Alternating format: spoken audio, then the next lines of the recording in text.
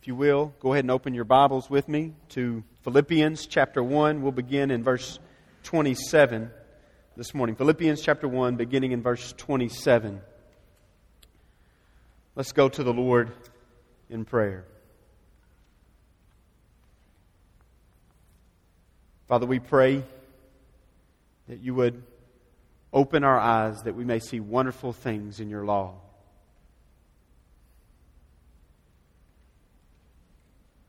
And Father, we pray this morning that your gospel not come simply with words, but also with power, with the Holy Spirit, and with full conviction. We pray these things in Jesus' name. Amen. This morning, we want to look in Philippians chapter 1, beginning in verse 27. The title of this morning's sermon is Jesus, the Humble, Exalted One. Becoming like Christ in humility and obedience produces unity and steadfastness in the church that is necessary for the proclamation of the gospel in the face of opposition and suffering. Becoming like Christ in humility and obedience produces unity and steadfastness in the church that is necessary for the proclamation of the gospel in the face of opposition and suffering. Let's look at the text together. Philippians chapter 1, beginning in verse 27. God's Word says, "Only conduct yourselves in a manner worthy of the gospel of Christ, so that whether I come and see you or remain absent, I will hear of you, that you are standing firm in one spirit, with one mind, striving together for the faith of the gospel, in no way alarmed by your opponents, which is a sign of destruction for them, but of salvation for you, and that too from God. For to you it has been granted for Christ's sake, not only to believe in Him, but also to suffer for His sake, experiencing the same conflict which you saw in me and now hear to be in me. Therefore, if there's any encouragement in Christ, if there's any consolation of love, if any fellowship of the Spirit, if any affection and compassion, make my joy complete by being of the same mind, maintaining the same love, united in spirit, intent on one purpose. Do nothing from selfishness or empty conceit, but with humility of mind, regard one another as more important than yourselves. Do not merely look out for your own personal interests, but also for the interest of others. Have this attitude in yourselves, which was also in Christ Jesus, who, although He existed in the form of God, did not regard equality with God a thing to be grasped, but emptied Himself, taking the form of a bondservant and being made in the likeness of men. Being found in appearance as a man, He humbled Himself by becoming obedient to the point of death, even death on a cross. For this reason also God highly exalted Him and bestowed on Him the name which is above every name, so that at the name of Jesus every knee will bow and every tongue will confess. Every knee will bow of those who are in heaven and on earth and under the earth. And every tongue will confess that Jesus Christ is Lord, to the glory of God the Father.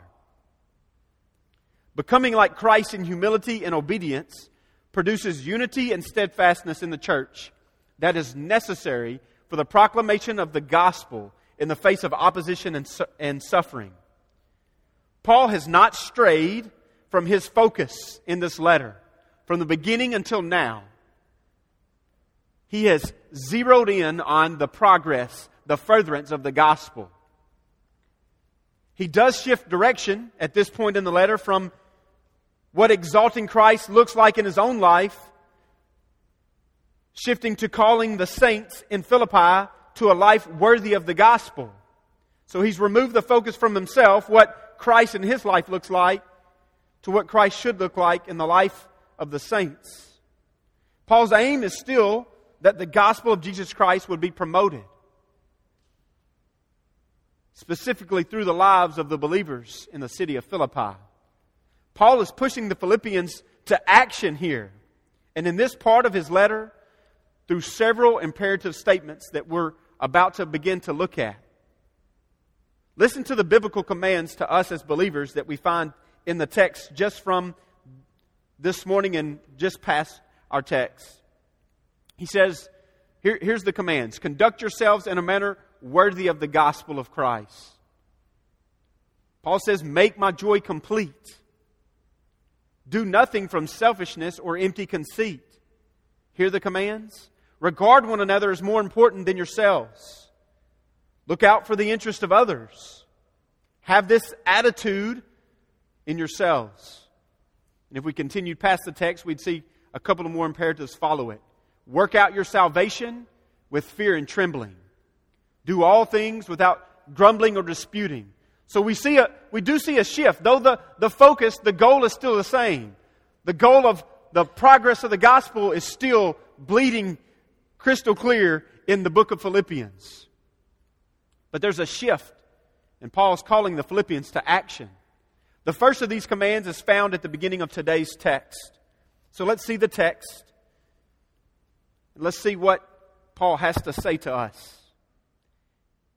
In verse 27, he says, only conduct yourselves in a manner worthy of the gospel of Christ, so that whether I come and see you or remain absent, I will hear of you, that you are standing firm in one spirit, with one mind, striving together for the faith of the gospel. Paul doesn't ask the believers here to make every effort to free him from his chains, but rather that they adorn the gospel of Jesus. So when the text reads, only conduct yourselves in a manner worthy of the gospel of Christ, it doesn't mean that we should live in such a way that we become worthy of the gospel and that God has to bestow His gospel on us because of the worthy manner in which we live. But rather the meaning is that because we have been saved by grace through faith, through the truth of the gospel, we should live such lives that are worthy of the gospel of Christ. If Jesus, who is the gospel, has truly saved us, then we will arrange the entirety of our life to reflect that gospel to others. Your conduct should be the direct reflection of the gospel's saving, redeeming, sanctifying, resurrecting power of God. We have been called to live in a manner worthy of the gospel. So what does this conduct look like? If this is what we've been called to, then what does this conduct look like? If he says, only conduct yourselves in a manner worthy of the gospel of Christ, what does Paul mean? Well, I think he gives us insight to that in this very verse. So that whether I come and see you or remain absent, there's some of Paul's fondness, desiring to come and see them. He says this, I will hear of you. Now here's what our conduct should look like. Conduct worthy of the gospel of Christ. That I will hear of you, that you're doing two things. Standing firm in one spirit, one. Two, with one mind, striving together for the faith of the gospel. Our conduct should be a steadfast striving together for the faith of the gospel. This means that our conduct should be both a standing firm and a striving together. That striving together and that standing firm are united in one purpose. The faith of the gospel. The gospel. And there's a twofold location that I see in the text for this conduct. If this conduct is to arise from us and to display itself in action, it has to be rooted somewhere. Paul says this, conduct yourselves in a manner worthy of the gospel of Christ, so that whether I come and see you or remain absent, I will hear of you that you're standing firm in one spirit, with one mind. The root location from where this gospel-worthy conduct will arise is both in our spirit and mind. Our gospel-worthy conduct is rooted in both our spirit and our mind. The church is to be united in spirit and in mind, striving together and standing firm for the gospel of Jesus Christ. We should be standing firm and striving together in one spirit and one mind for the furtherance of the gospel. I think that's about every angle I could say it from. If all of us, believers in Christ, members here at Grace Church, were fixed on the proclamation of Jesus Christ and Him crucified, we wouldn't have time for petty disputes or selfish preferences. Factions arise when we take our eyes off of Christ and put them onto self. But if we would be united in spirit, be united in our minds for one purpose, and that is the progress of the gospel of Jesus Christ, there wouldn't be time for these things. The simplest way for the church to be unified in spirit and in mind is to be about one thing: the gospel. But not only do we hinder the furtherance of the gospel through our lack of gospel-worthy conduct, but we also become vulnerable under the attacks of opposition. Paul is trying to address this very matter to the saints in Philippi. Continue with me in the text, beginning in verse 28. Let me finish 27 again.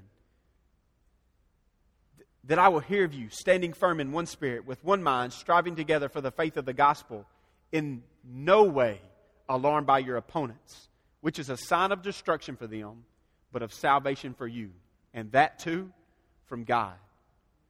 Paul says if you are standing firm and striving together as one, you have no reason to be alarmed by your opponents. For one, if you're standing firm and striving together, you see your opponents for who they are. Your opponents do not come from within if they're true believers in Christ. Our fellow brothers and sisters are never our opponents. Now, sometimes there may be disputes. We see that to be the case in the church in Philippi. Paul has to address that, and we see that more clearly in chapter 4. But those weren't the opponents. Our opponents are always on the outside. But Paul says we have no reason to be alarmed by our opponents if we are standing firm in one spirit and striving together with one mind. If we're united behind the cause of the gospel of Jesus Christ, we have no reason to be alarmed. But so long as we are unsure of our purpose, then we cannot unite in purpose. It's impossible to be united if our body sees our purpose as being many different things. We state our purpose here at Grace Church. It's to glorify God by treasuring Jesus Christ and spreading His eternal joy. As I read texts like this in Philippians, and I see Paul begging the Philippians to be united in spirit and in mind, to be of one purpose, that is the progress of the gospel. I'm thankful that we've pieced together our purpose statement here at Grace, that we are to glorify God by treasuring Jesus Christ and spreading His eternal joy. It's biblical. If we are not united, then we become vulnerable to attacks from our opponents. We see it over and over throughout Scripture. If we're united in one offensive movement to progress the gospel of Jesus Christ by proclaiming the gospel of Jesus Christ, then we're less vulnerable to attack. But if we drop our offense, if we stop proclaiming the gospel of Jesus Christ, and we're no longer on the move forward, then we suddenly become vulnerable to attacks because we begin to look inward rather than outward. And as we look inward, we become vulnerable. What did the opposition look like for Paul and the church in Philippi? Though Paul does not elaborate here in the text, we can surmise from the rest of the letter that Paul is probably speaking of the Roman government, even citizens of Rome. that are located here in Philippi who very strongly have sworn allegiance to the Emperor of Rome. And those who have sworn allegiance to Jesus, not the emperor, would be persecuted, as is alluded to in the following verses. This opposition was very real to Paul, who was imprisoned in Rome, as he writes to this church in Philippi. And the believers there in Philippi were very aware of this same opposition, as the city of Philippi, as we mentioned back in the first week, was most likely a military outpost of Rome. But it's also to be well noted, Paul's very aware of this. The people of Philippi who have believed the gospel are very aware that it is this Roman government who crucified Christ. We should take note that Paul says the steadfastness and unity of the church are a sign of our God-granted salvation and of our opponent's destruction. He is clearly speaking of eternal matters, as salvation is an eternal issue. And therefore, the destruction of our opponents is likewise an eternal destruction. God does not, however, promise Paul or the church in Philippi, or even us today, that He will deliver us from the physical harm of opponents of the gospel. The list of martyrs in Scripture, if you've ever read Fox's Book of Martyrs or subscribed to Voice of the Martyrs, then you would know that the list of martyrs is many. And indeed, we have been called with Paul and the church of Philippi today to join Christ in the fellowship of suffering in this very letter. Philippians 3:10, if we just continued on a little bit in the text, Paul says that I may know Christ and the power of His resurrection and the fellowship of His suffering.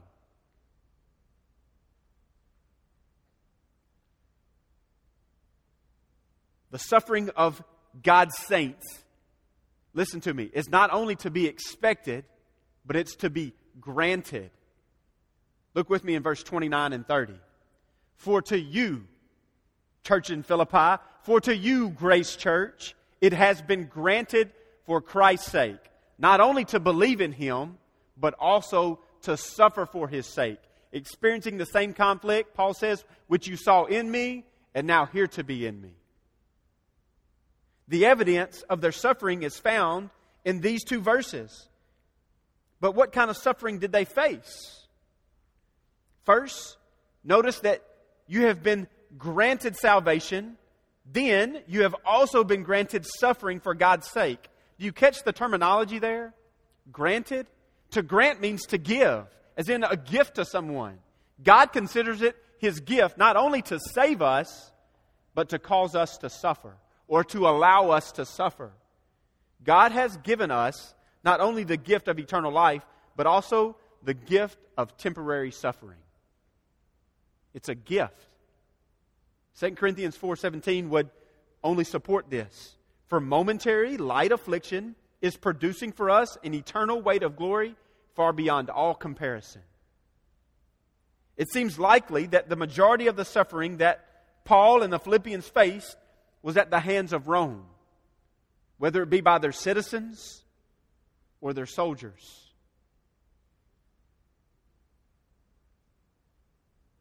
We know this, that at the very least, for Paul, suffering meant, we've talked about this before, beatings, lashes, imprisonment, stoning. For the believers in Philippi, we're not exactly sure what their suffering looks like, but most likely, again, at the hands of the church in Rome. But what we do know is when God speaks to suffering in the New Testament, at its very least, it means a maligning of believers. Which means for us today that if God has granted us salvation, then He has too also granted us some level of suffering that we must receive. And if we are anything like the New Testament church, that it must also mean that we must be maligned as well. If there's no maligning in your life, then you're not suffering. And if you're not suffering, then you may not be saved. Christ has saved us and caused us to suffer for His own sake. I think the key to these two verses is, yes, we're saved, and yes, we will suffer, but I want you to see that both of those have happened for the sake of Christ. The Christian should consider it God's favor to experience suffering for the sake of Christ. And Christians will endure suffering. True believers will endure any form of suffering with joy and peace and contentment. We see that in Paul throughout this letter. We can't get away from those Paul's joy and his contentment in Christ in the midst of his suffering. And the reason that Paul and other believers, true believers in Christ, can suffer with joy and contentment is because they can see the eternal weight of glory that far outweighs any earthly suffering that we may face. Jesus Himself said in the Sermon on the Mount, "Blessed are you when people insult you and persecute you and falsely say all kinds of evil against you because of me." Suffering is to be expected. God calls it a gift in Philippians chapter 1. In Matthew chapter 5, Jesus says, "You are blessed if you are persecuted." Charles Simeon said this, "It is painful to the flesh and blood to bear the cross. But what must be the consequence of shunning it? Will not our ease be dearly purchased? Think of the fate that awaits the fearful, and tremble lest the preservation of your life for a season issue in the loss of it to all eternity."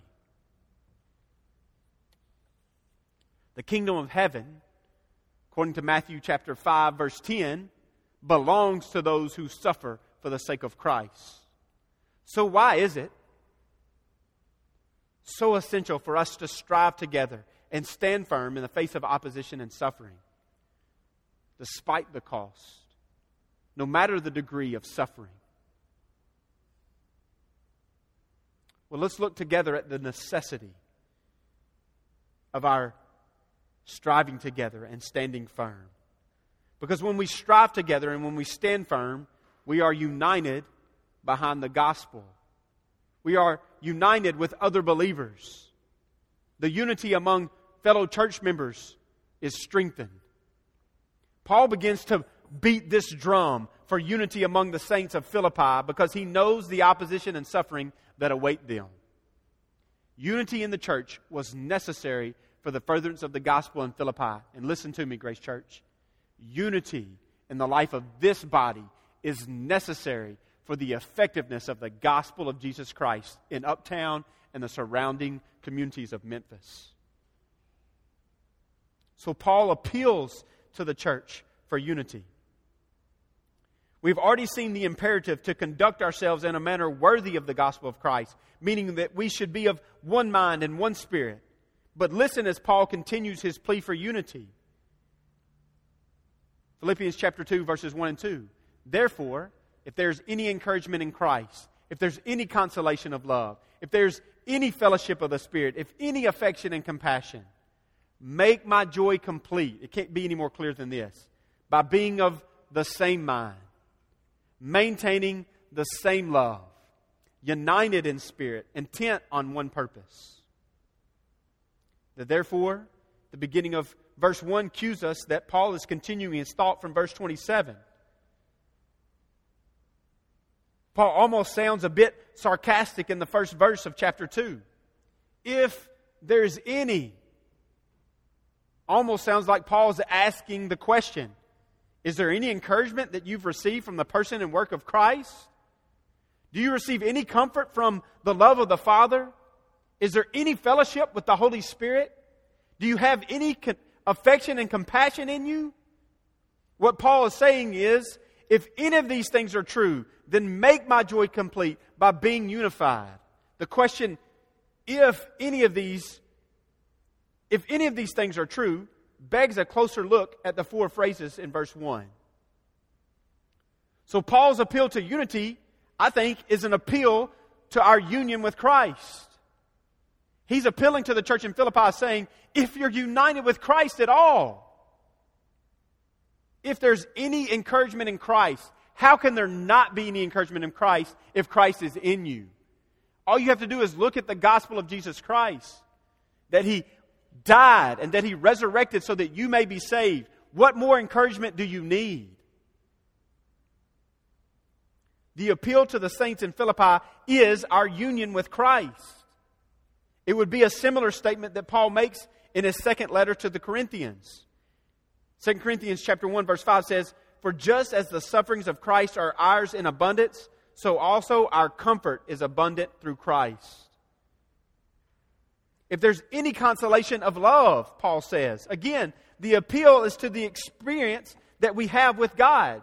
Has God not lavished us with His love? Do we not taste the love of God daily? That's what Paul's saying. Do you have any of this love of God? Have you tasted it? Well, of course you have as a believer.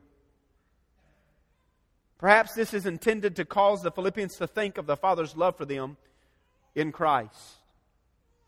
If there's any fellowship of the Spirit, all of us, all of those who are truly in Christ, experience the fellowship of the Holy Spirit. So much is implied in this phrase.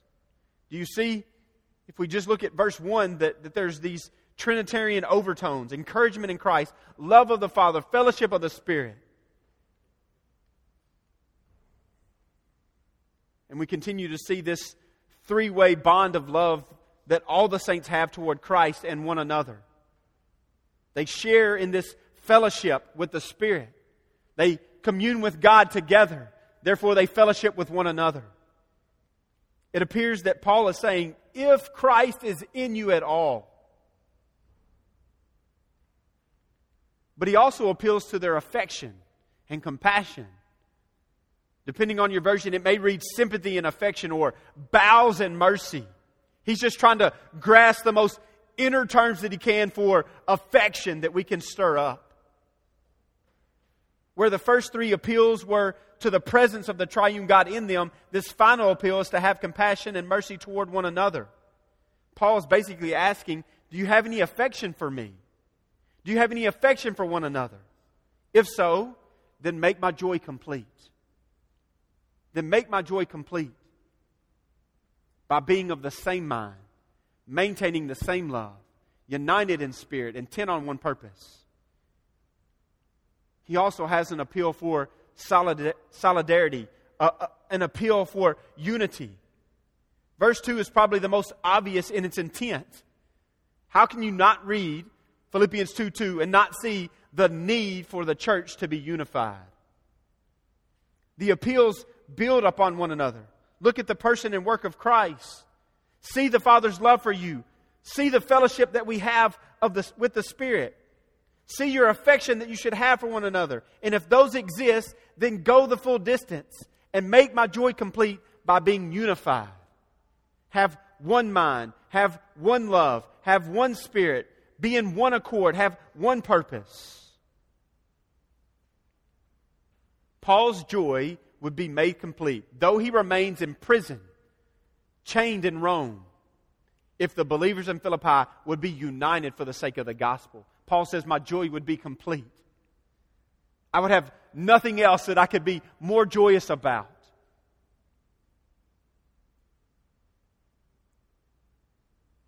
Than to know that you are of one mind. That your one mind is for the progress of the gospel.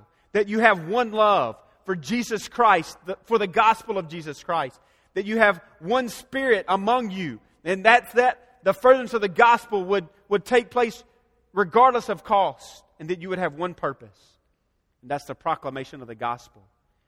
Do you get what this unity lies behind, what the foundation of this unity is for? For the progress, for the furtherance, for the proclamation of the gospel. Love for Jesus and the good news of His death and resurrection is the unifying agent among all believers. Show me a body of believers who's in disunity, and I'll show you a body of believers who do not have the progress of the gospel as their primary concern. If we are united by the gospel, with the gospel, for the gospel, then we cannot be divided.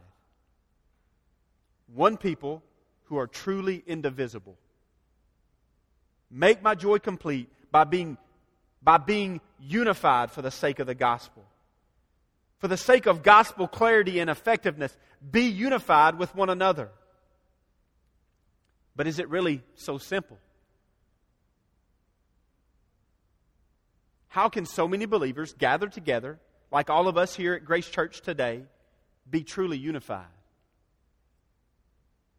How can so many believers gathered together truly be unified? Surely there has to be some difference of opinion among us. Surely there has to be some sort of division. Not everyone can really get along in the life of the church, can they? Well, if the enemy has his way, then of course there will be divisions. There will be strife. There will be a demanding of preferences or rights by individuals. I admit, when Christ and the gospel are not preeminent in the hearts of the saints, then unity is impossible. But Paul's appeal is for unity around the progress of the gospel of Jesus Christ. The appeal for unity cannot be fulfilled in the life of the local church without being unified around the gospel. But underneath that lies something even greater still. Yes, the gospel, the progress of the gospel unifies us. But discontent and unity can still raise its ugly head without the presence of humility in the individuals of every church.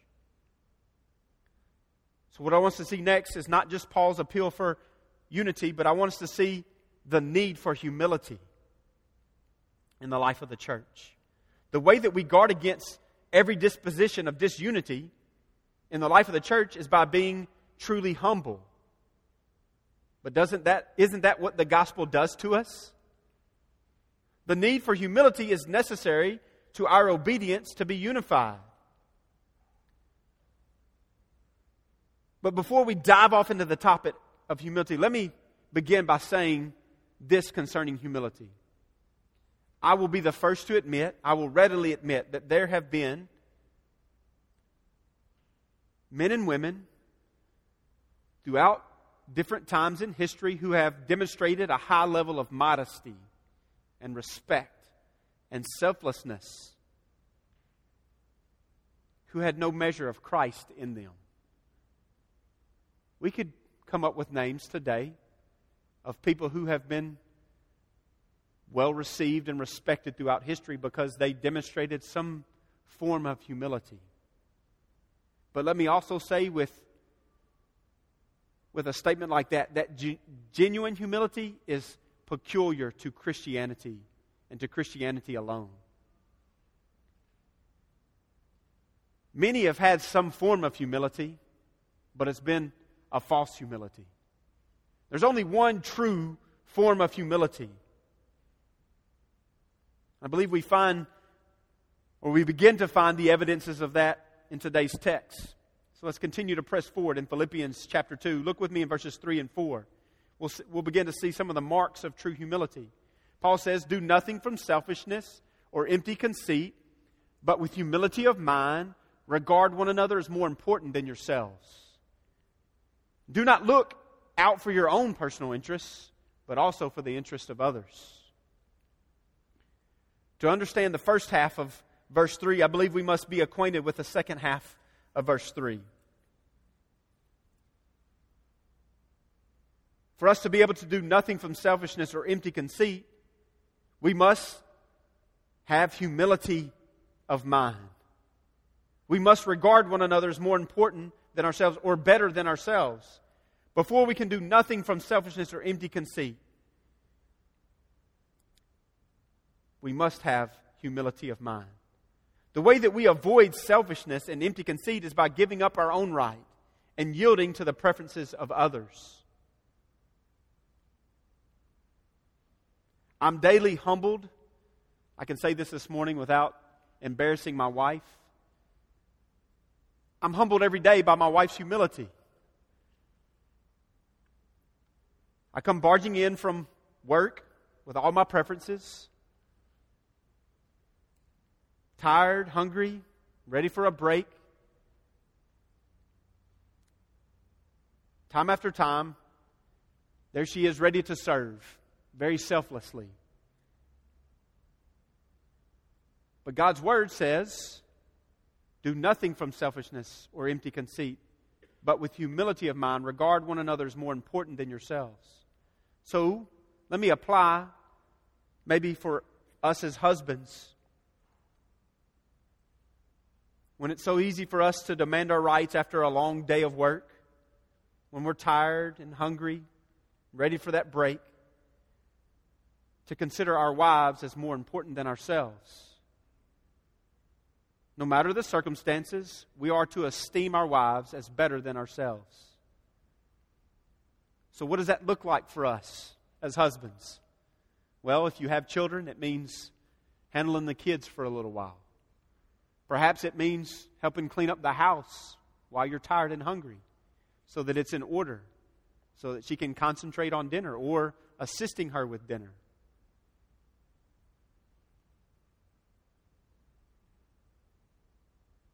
That's not always easy for us to do, but according to God's Word, we are to do nothing from selfishness or empty conceit, but with humility of mind, regard one another as more important than yourselves, and do not merely look out to your own personal interests, but also to the interests of others.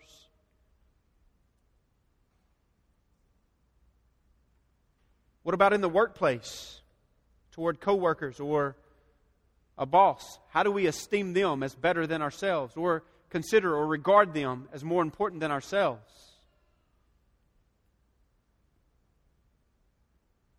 Well, it looks the same no matter where we go, whether at home or in the workplace or wherever we may be, in the life of the church, to fellow believers. We are to consider others more important than ourselves. We are not to be empty conceited or full of vainglory. Empty conceit and vainglory are simply words that denote someone who esteems themselves. They bestow on themselves a baseless glory. To be empty conceited or to be full of vainglory means that you think way too highly of yourself. Proverbs 27:2, that book so full of wisdom, says this: let another praise you and not your own lips. Let another man praise you and not your own mouth. We are empty conceited when we tout ourselves. So I know what we're all thinking in our minds right now. I don't go around bragging about myself like that. Well, that's probably true.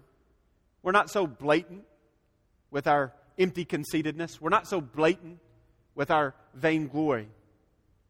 But maybe there's some more subtle evidences that this lack of humility exists in us. Maybe there's some subtle evidences that this humility exists in you.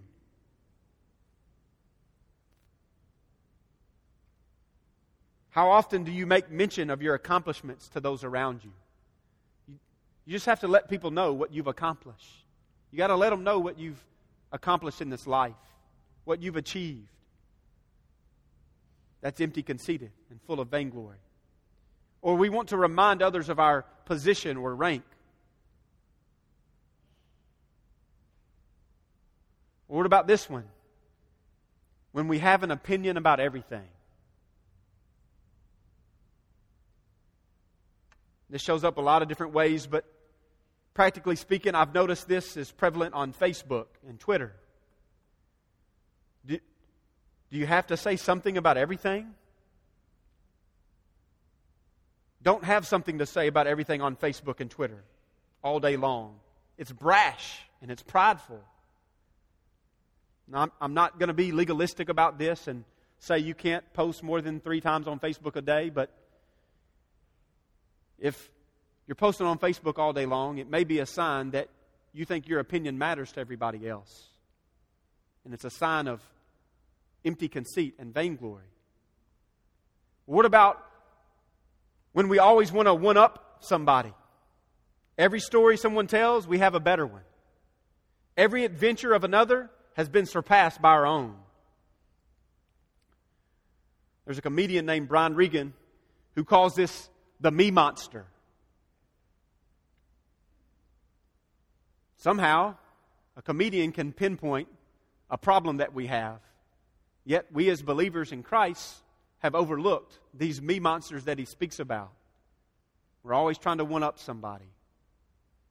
What about this? When we assert our superior wisdom into conversations by correcting other people. Well, actually, how many times have we said that?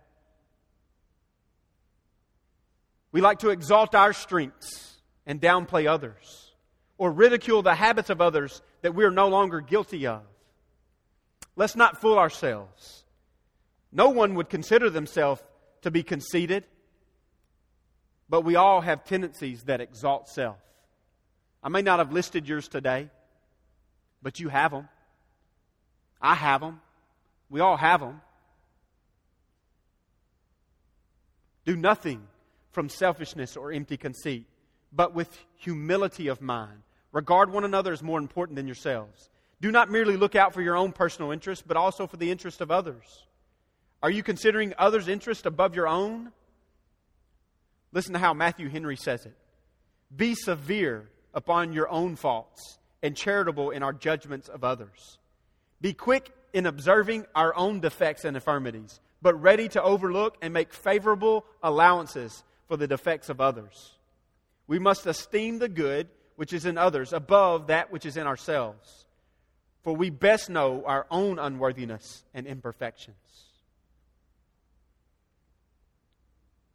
We must, like Paul, like Christ, die to self and serve others. Christ is the perfect example of true humility. If we are to be united for the sake of the gospel, then we must humble ourselves as Christ humbled himself. To know true humility is to know Christ. What we are about to look at as we continue in the text goes beyond the accomplishments of the best men, the most humble men that mankind has ever known. The humility of Christ can only be formed in those who follow Christ, who have been redeemed by the blood of Christ. Only with Christ in you can you truly be humble as Christ is humble. So let's look at the humility of Christ. And let's continue in the text together. Philippians chapter 2. Paul says this. Here's another one of those imperatives, those commands. Have this attitude in yourselves, which was also in Christ. What attitude? Well, the one he was just talking about, this humble attitude, which we also see in Christ. And so Paul is giving for us this example of Christ's humility. Let's look at it. Who, although Christ existed in the form of God, did not regard equality with God a thing to be grasped, but emptied himself, taking the form of a bondservant, and being made in the likeness of men. Being found in appearance as a man, he humbled himself by becoming obedient to the point of death, even death on a cross. According to the text, we are to imitate Christ. We are to have the same humble attitude that Christ had. Christ's humility, listen to this, consisted of abasing himself from the highest pinnacle of glory to the lowest shame and disgrace. We know nothing of the condescension that Christ took upon himself. And in comparison, our humility consists of refraining from exalting ourselves by a false estimation. See, Christ is God. He had every reason to glory in himself. And yet, he humbles himself by becoming obedient to the point of death, even death on a cross. And God's telling us to be like Christ in our humility. The problem is, we don't start off at the high position that Christ started off in. We start off in the lowest of low. So what could we possibly humble ourselves from? When we're already at the bottom. The problem is, we don't see ourselves at the bottom where we truly are. But we have exalted ourselves in our minds. Jesus gave up His right. All that is required of us is that we do not assume to ourselves what is not ours. Is this not the original sin of mankind? Genesis chapter 3, verse 5. For God knows that, this is Satan the serpent speaking to Adam and Eve. For God knows that when you eat of it, your eyes will be opened and you will be like God, knowing good and evil. What were Adam and Eve tempted with? A position that did not belong to them. In pride, they wrongfully thought that they could be like God. They exalted themselves in their minds, and they bought the devil's lie. Like Adam, we too often think of ourselves to be like God. Nobody would say that. None of us would say, I'm empty, conceited, full of vainglory, and that I think myself to be like God. But when pride arises, we say all those things. Whether we confess it with our mouth is one thing. Since the Son of God descended from so great a height, how unreasonable that we, who are nothing, should be lifted up with pride. Christ, before the foundation of the world, was in the form of God, because from the beginning He had His glory with the Father. And He says this very thing in His great prayer in John chapter 17, verse 5. Now, Father, glorify me together with yourself, with the glory which I had with you before the world was. But in Christ's humility, He did not manifest Himself to be what He really was. Nor did He, in open view of men, show what belonged to Him by right. Jesus was equal with the Father. Jesus is equal with God the Father. But He did not make this plain to mankind while He was in the flesh. Who, although He existed in the form of God, did not regard equality with God a thing to be grasped. How does one who is equal to God not consider himself equal with God? For where there can be equality with God without robbery, as the King James Version would say, except where there is the very essence of God. The only way that Jesus could not consider equality with God, though He was God, is through His own self-abasement. God's Word itself says that He will not give His glory to another. So how could Christ have this glory with God if He was not God? So the text makes it very clear that Jesus is God, yet He's humbled Himself. He empties Himself, according to verse 7, taking the form of a bondservant and being made in the likeness of men. This emptying is Christ abasing Himself. Christ choosing humiliation willingly. Even though He was God, He was brought to nothing. Christ does not deprive Himself of the Godhead here, but He kept it concealed for a time that it might not be seen. He concealed His deity under the weakness of the flesh. He laid aside His glory in the view of men, not by lessening His glory, but by simply concealing it. But Brian, what about the miracles that He performed? Or what about the transfiguration?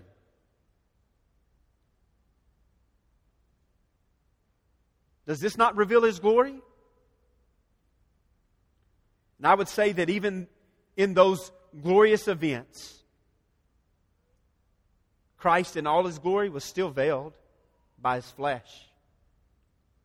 And had Christ been unhindered by the flesh, both in the performing of miracles and in His transfiguration, everyone who would be witness to those things would have been obliterated. And we'd have no record of such things unless God Himself physically penned them for us. But Christ condescended further still by taking the form of a bondservant. Jesus took the form of man to serve the Father, but He also became a servant to serve men. Did Isaiah not foretell of this suffering saint, this suffering servant in Isaiah 52 and 53? And Paul says, and being made in the likeness of man. Creator taking the form of His creation. And being made in the likeness of men means that God was brought down low to the level of men so that He could be known and seen by men. Here we have the fullness of God in the form of lowly man. I imagine that Christ's body was just aching to burst forth in all His glory. And yet, in humility, He contained the glory of God. Being found in appearance as a man, He humbled Himself. So here we have Christ's condescension even further still. Not only did He take on the appearance of man, but He humbled Himself by becoming obedient to the point of death, even death on a cross. But Christ would descend even further still, that though He was immortal God, the Lord of life and death, He nevertheless became obedient to the will of the triune God to the point of death. He was a part of the triune council that would cause Him to suffer this great humility.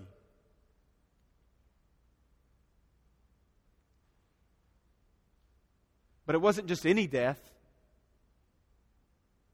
God's Word says even death on a cross. He did not just die any death, but the cross death. The type of death that God says is accursed. Galatians 3:13. Some more of Paul's commentary on this same thought. Galatians 3:13 says, Christ redeemed us from the curse of the law, having become a curse for us. For it is written, cursed is everyone who hangs on a tree. Christ became the most despicable, cursed being. He shared the glory of God with the Father.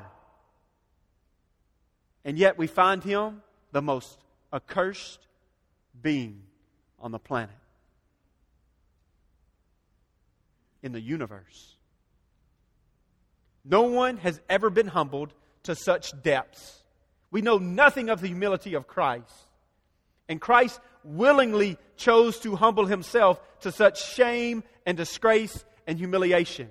The humiliation of Christ, listen to me, is both a fact to be believed that we see very clearly in Philippians chapter 2 and a pattern to be imitated. So how do we have this attitude in ourselves which we see in Christ when we could never humble ourselves the way that Christ has? Well, we must strive to this. We must see ourselves in relation to God, which is the sin of our father Adam. We're not gods. We're not like God. We'll never be God. We must see ourselves in relation to God, that we're sinful man in need of a Savior. We must deny ourselves the way Christ denied Himself by emptying Himself. We must have no falsely assumed rights. We hear all the time about human rights. Listen to me, saints. As believers in Christ, we have no rights. There's only one who has rights to us, and it's Christ. We have no rights to ourselves. We must be a bondservant to Christ and the gospel. That's how we have this humble attitude that Christ had. Christ was willing to die so the gospel may come to fruition. We must be willing to serve in the same manner. We must be willing to die for the sake of the gospel. But praise be to God that our text doesn't end with this utter abasement of Jesus Christ. Look with me as we continue on. Yes, He became obedient to the point of death, even death on a cross. But it was for this very self-imposed humiliation that Christ was exalted to the highest elevation. Philippians chapter 2, verse 9. For this reason also, God highly exalted Him and bestowed on Jesus the name which is above every name, so that at the name of Jesus every knee will bow, of those who are in heaven and on earth and under the earth, and that every tongue will confess that Jesus Christ is Lord, to the glory of God the Father. Look with me in verse 9. For this reason also, God highly exalted Him. Christ was bestowed with the name, the reputation, and the dignity that is above every name. There is no reputation that matches the reputation of Christ. Christ's name is a divine name, and it belongs to God alone. As a reward for Christ's suffering, as a reward for His obedience to the point of death, even death on a cross, Christ is given supreme power. And He assumes the highest rank of honor. And there is no equal. There's no second that's even close. His majesty is immeasurable. He is the King of kings. He is the Lord of lords. There is none like Him. So that at the name of Jesus, every knee will bow. So that at the name of Jesus, every knee will bow with respect to Him, in adoration for Him. That Christ Jesus is to be worshipped. Is your heart not even now leaping to worship God as you read that God highly exalted Jesus and bestowed on Him the name which is above every name, so that at the name of Jesus, every knee will bow. Every knee will bow. Not merely this inward affection for God, though we very much should have that, but also this outward profession, this visible sign of us bowing the knee to God. Christ will receive the glory due His name. And there will not be one exception of those who bow the knee before Him. Of those in heaven, every angel that's ever existed will bow the knee to God. And on earth, praise Him, all ye saints. But even those who now deny Christ, who refuse to bow the knee, who refuse to confess that He is Lord, will bow the knee without exception. And God's Word says, and under the earth, even Satan himself will bow to the Son of the Most High God. All of creation will know its place before the Almighty God and Maker. Every single tongue, without exception, will confess that Jesus Christ is Lord. Those who refuse to bow the knee can only do so for a while. The day is coming. Listen to me, listeners. The day is coming. You may not have bowed the knee in this life, but you will bow the knee. You may not have confessed that Jesus Christ is Lord in this life, but you will confess that Jesus Christ is Lord. You will pay homage to the King. And even though all things are in subjection to Christ even now as I speak, the fulfillment of this subjection to Him will not be complete until the day of Christ's return. And that which has begun will be fully completed on that day. Look with me in Philippians chapter 2, verse 11. And that every tongue will confess that Jesus Christ is Lord, to the glory of God the Father. And all this exaltation of Christ points us back to the Father and His glory. The majesty of God has been manifested to men through Christ, so it shines forth in Christ, and the Father is glorified in the Son. We will see the glory of God most clearly in the face of Christ, particularly in His death and resurrection, and most assuredly in His exaltation. It is an amazing thing that the humility of Christ and the exaltation of Christ is all for the glory of God, and yet simultaneously for the good of His saints. And though it pleased God for a time to crush Jesus on the cross, as Jesus humbled Himself obediently to the point of death, according to God's Word in Romans chapter 1, He was declared the Son of God with power by the resurrection from the dead. Christ has risen from the grave. He stands before us, the exalted one. Though humble, exalted. Jesus, the humble, exalted one. Let's worship this risen, exalted Jesus together.